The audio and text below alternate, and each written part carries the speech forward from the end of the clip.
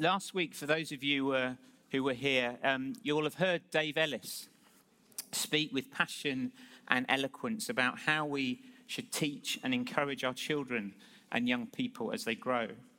And he went on to speak of the church's call to the vulnerable young in our city, to prisoners and to the homeless, to those who find themselves on the margins. In other words, how to do justice.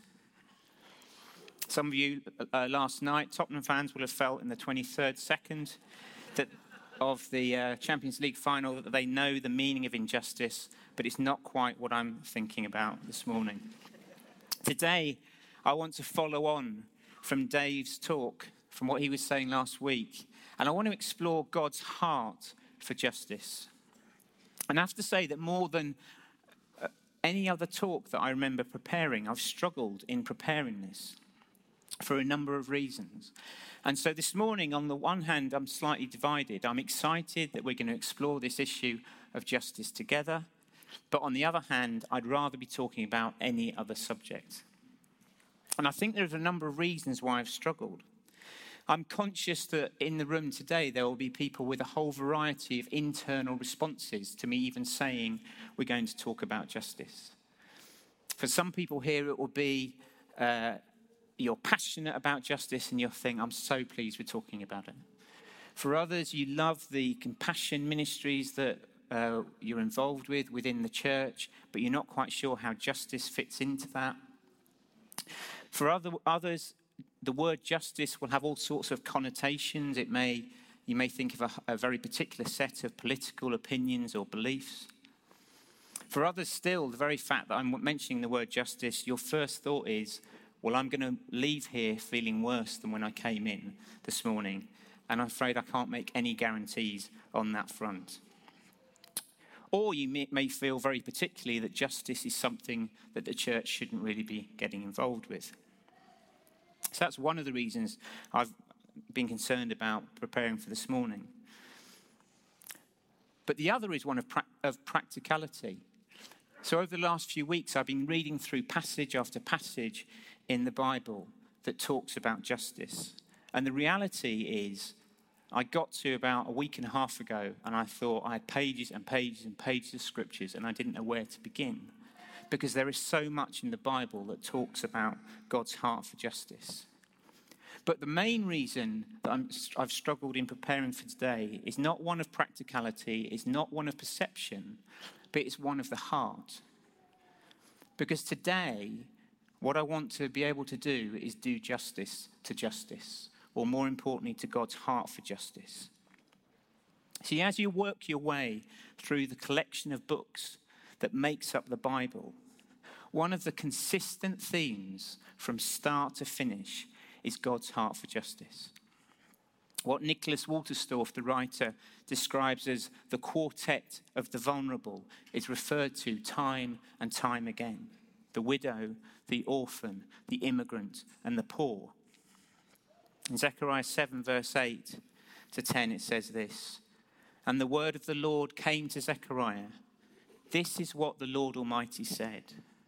Administer true justice. Show mercy and compassion to one another. Do not oppress the widow or the fatherless, the foreigner or the poor." And so this morning I want to look at God's heart for justice through three lenses. The lens of how, of who, and of what.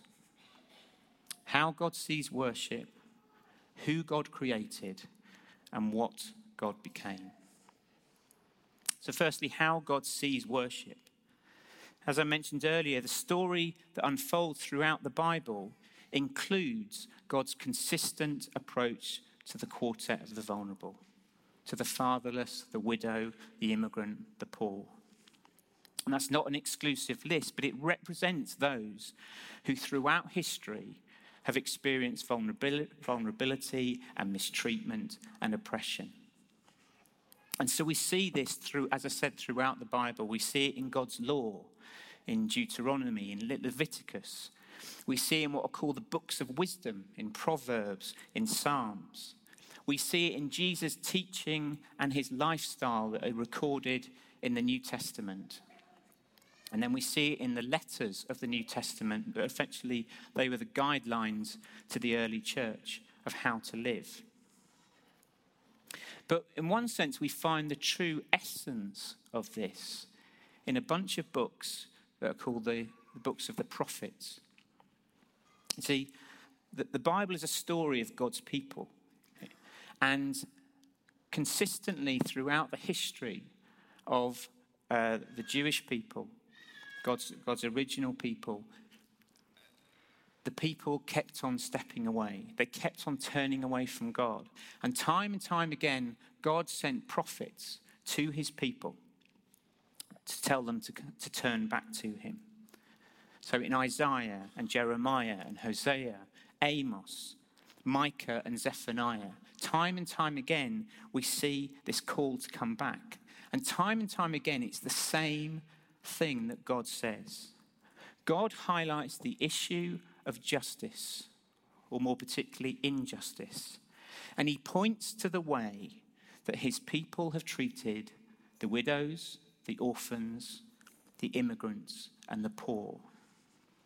And he tells these people that you've neglected these things, and then he points to worship and fasting. Basically, the people's way of connecting with God. And effectively, he says this: you cannot truly connect with me unless you connect with the poor and the vulnerable with whom I identify. You simply can't do it. It doesn't work. And so one of the places where this is expressed is in the book of Isaiah. So it's Isaiah 58, starting at verse 3. Why have we fasted, they say, and you have not seen it? Why have we humbled ourselves, and you have not noticed? Yet on the day of your fasting, you do as you please and exploit all your workers. Your fasting ends in quarreling and strife and in striking each other with wicked fists. You cannot fast as you do today and expect your voice to be heard on high. Is this the kind of fast I have chosen? Only a day for people to humble themselves? Is it only for bowing one's head like a reed and for lying in sackcloth and ashes? Is that what you call a fast, a day acceptable to the Lord? Is this not the kind of fasting I have chosen? To loose the chains of injustice and untie the cords of the yoke, to set the oppressed free and break every yoke? Is it not to share your food with the hungry and to provide the poor wanderer with shelter? When you see the naked, to clothe them, and not to turn away from your own flesh and blood.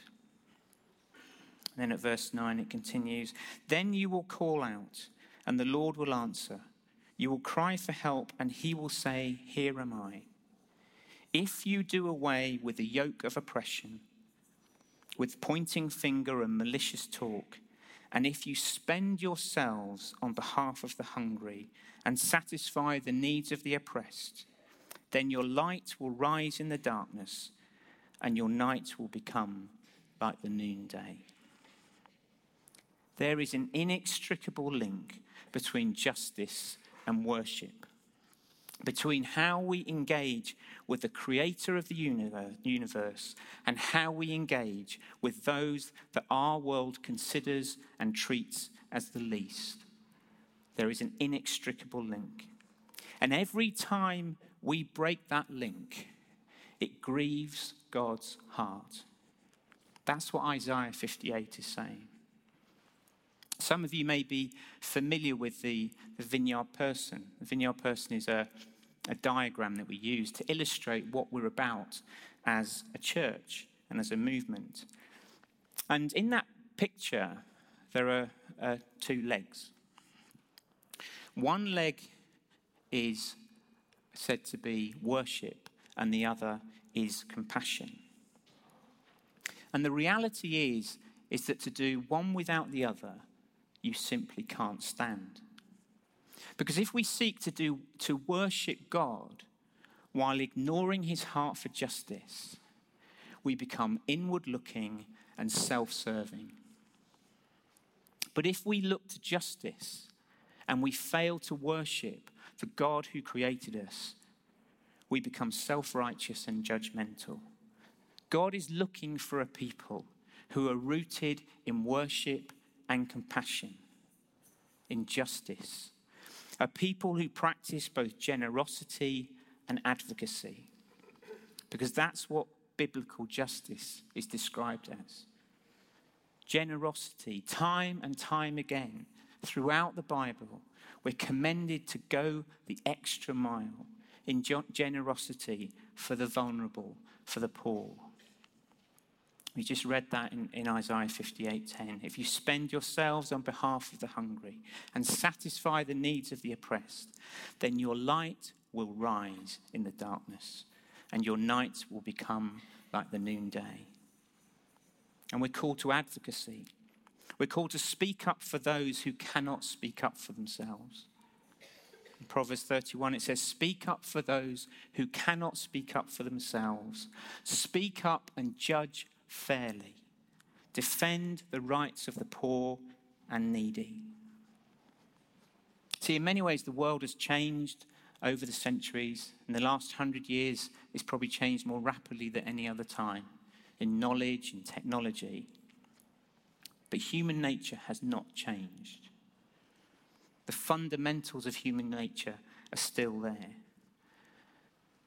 And people, we as a world, we still exclude and we oppress that quartet of the vulnerable.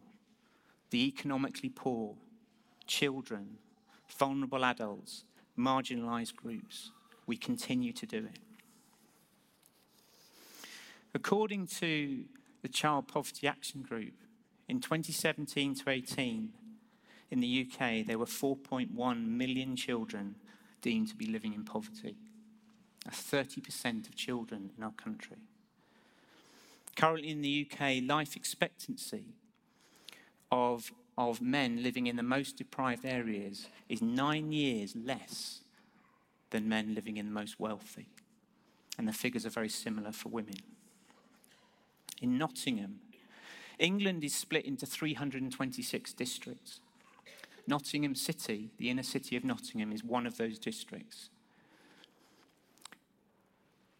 And depending what statistical analysis you use for it, Nottingham City ranks as either the 8th or the 10th most deprived district in the entire country. Dave shared with some figures last week about children in our care system. 4 in 10 children in care in Nottingham at the moment have emotional and behavioural problems. An estimated 5% of children in care already have a substance misuse problem. And children in care are more likely, twice as likely, to be convicted of a crime than other children within the city. And then we look around the world. And I almost didn't share this morning because I thought, well, it's just going to be a bit much. But it's a reality. Every year, 6 million children die from malnutrition before their 5th birthday. Nearly half the world lives on less than £2 a day. And 400 million children right now live in extreme poverty. And so the words in the Bible of that link between worship and justice are no less relevant today than when the words were written thousands of years ago. I've recently been reading this book, which comes with a health warning. But it was written by David Ruiz. He's the national director of the Vineyard in Canada, and he's a church planter and a worship leader. And he says this: worship given that does not come from a community that cares for the poor, rejects injustice, and embraces generosity, turns something meant to be sweet into something very sour. It distorts a beautiful melody into something discordant and mutates even the most well-intentioned act of worship into a gift that God will not receive, a sacrifice he completely rejects. Yet we can convince ourselves that God is pleased if we do not learn to see with his eyes, hear with his ears, and retune our senses to what moves and delights his heart. We're called to a life of extravagant worship. But that worship needs to be expressed not just in the songs we sing, but it needs to be from hearts that are prepared to spend ourselves on behalf of the poor and the vulnerable. So we've looked at God's heart for justice through the lens of how God sees worship. And now I'm just going to look very briefly at how we see God's heart through who God created. See, it's difficult to fully grasp how God sees justice until we glimpse what he sees when he sees an individual person, what he sees when he sees a family living in poverty, what he sees when he sees a parent on a low income struggling to provide, what he sees with a child trapped in the care system, and what he sees when he sees a refugee or an immigrant navigating through daily life with all its challenges, including prejudice and discrimination. See, he sees nothing less than someone created in his image. He sees an image bearer of God himself. And that's why the oppression of the vulnerable and the poor is such an affront to God. It's not a matter of non-compliance with the laws that God's made. It's the mistreatment of an individually created image bearer who was knit together in their mother's womb. As I was preparing for today, the other day I was sat at home and I was thinking back to when I was 22 years old. That's some years ago. And I was living at the time in Soho in London. And I was involved with a ministry there, reaching out to young homeless in the West End. And over the time, I got to know a lot of the young homeless in the local area. And one night I went out and there was a guy who's begging. I hadn't seen him before, and I introduced myself to him, and he said his name was John. And then he told me his story, and it turned out that he was 14 years old, and he was from Cork in Ireland, which is where my mum was from. And through a tragic sequence of events, he'd ended up living on the streets of London. And there was something that night with that young man. He had the same name as me, the same cultural background. He even looked a bit like me. And it hit me that essentially, but for different circumstances, I could have been the young man sitting on that step, begging on the streets of London.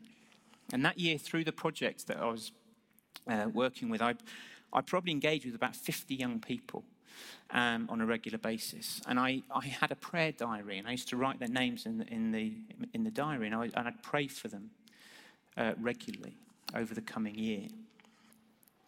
And as I reflected this week, there are 3 of those 50 that I still remember by name, and I still remember their face.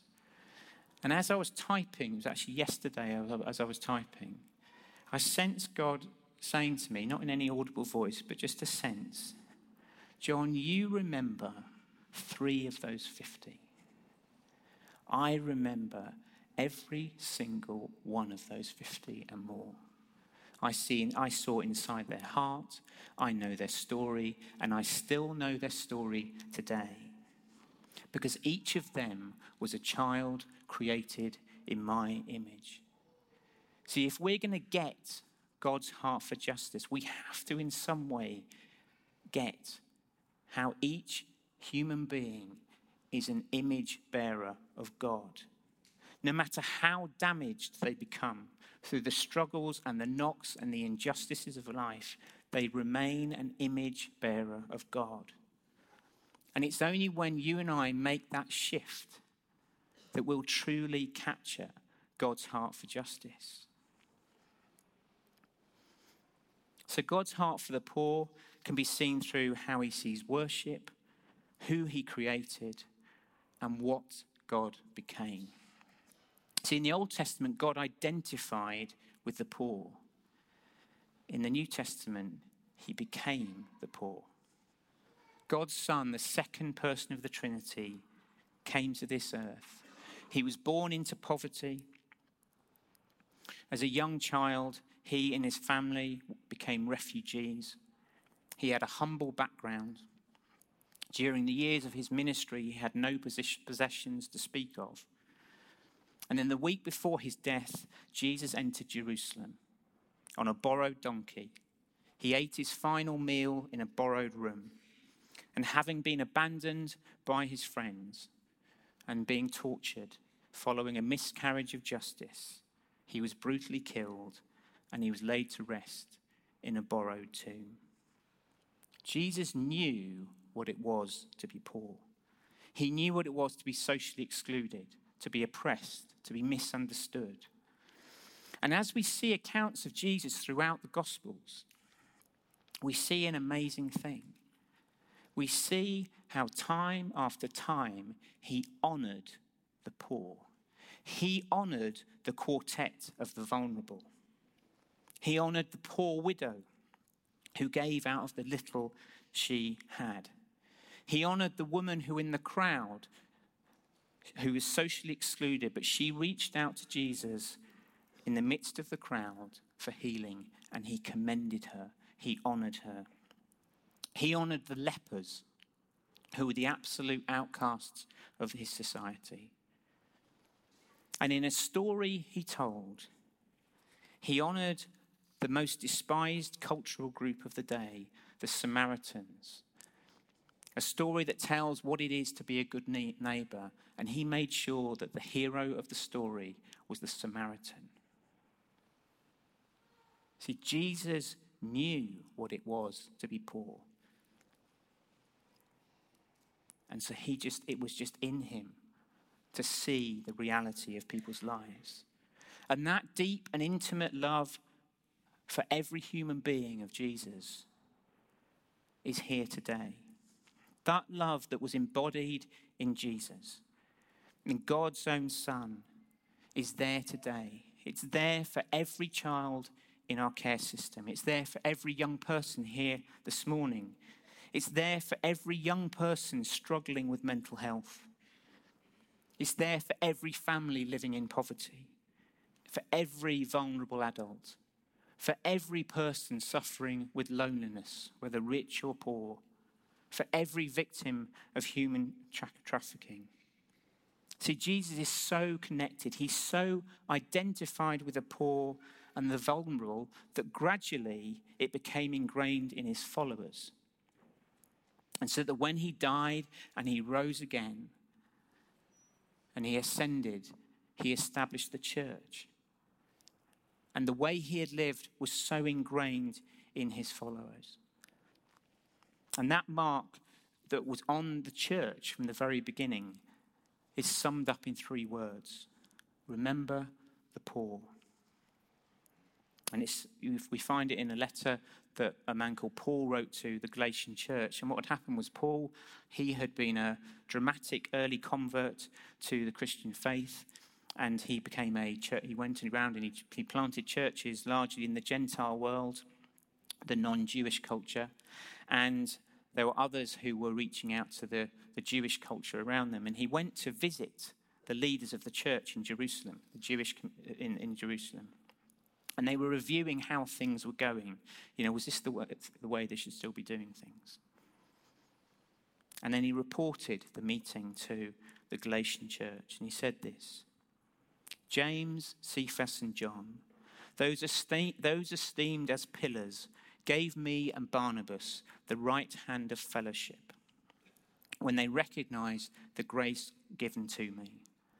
They agreed that we should go to the Gentiles and they to the circumcised, so they should continue with their ministry as they had. All they asked was that we should continue to remember the poor, the very thing I had been eager to do all along. You see, it was so ingrained in the early church by how Jesus taught and how he lived that for Paul, it almost went without saying that we remember the poor. Whatever the other calling that was in his life, where he was meant to go, remembering the poor was a basic. And as I said, for Paul, it almost went without saying. But for the church through the centuries, and certainly for me, and I'm sure for many of us here today, it doesn't always go without saying to remember the poor. I was at a Leaders' Day a couple of weeks ago, and John reminded us of the vineyard person that I've just talked about earlier on. And he described the legs of compassion and worship. And in that, he described how when John and Debbie planted the church 22 years ago, one of the bedrocks of the vision for the church was that it would be a people that would stand in both worship and compassion. That we would be a people marked by the calling of remembering the poor. And that was the calling 22 years ago, and it remains part of our calling today. And so practically we see that lived out in our compassion ministries around the church, in the Arches, the Soup Run, Trent Debt Advice, our prison ministries, our work with partner charities, our commitment to promote fostering and adoption that we've just talked about earlier today, our links with Open Doors and our commitment to pray for the persecuted church, our commitment to our ministries overseas, like Love the One, led by Kat and Mary in India, Family Impact is led by Lynn in Zimbabwe, and also our link with Nottingham Citizens. And just briefly, some of you will be aware that as a church, we're part of Nottingham Citizens. It's a group of 37 civic institutions across Nottingham who seek to come together to look at issues of justice and injustice within our city. And back in the autumn, we had a listening campaign across the city that included small groups within our church. And from that, issues of injustice have been identified and action teams have been formed around 3 core areas: mental health, young people and education, and fair work and wages. And there's members of this church who are involved in each of those action teams.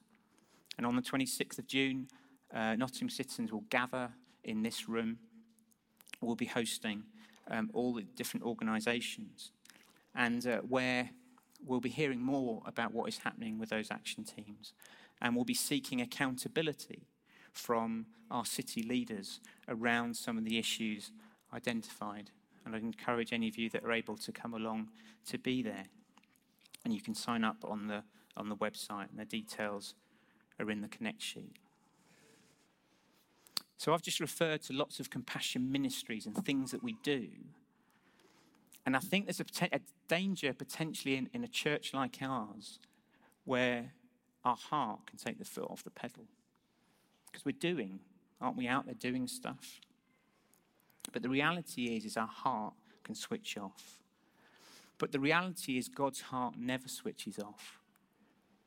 And I think this morning there's an invitation to each of us.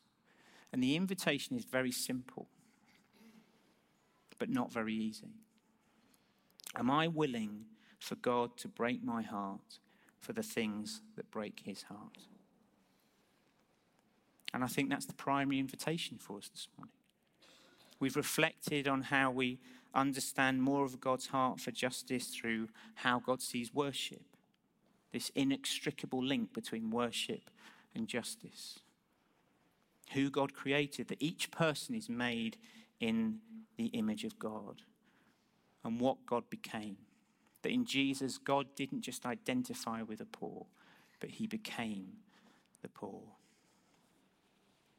If you're able, would you like to stand?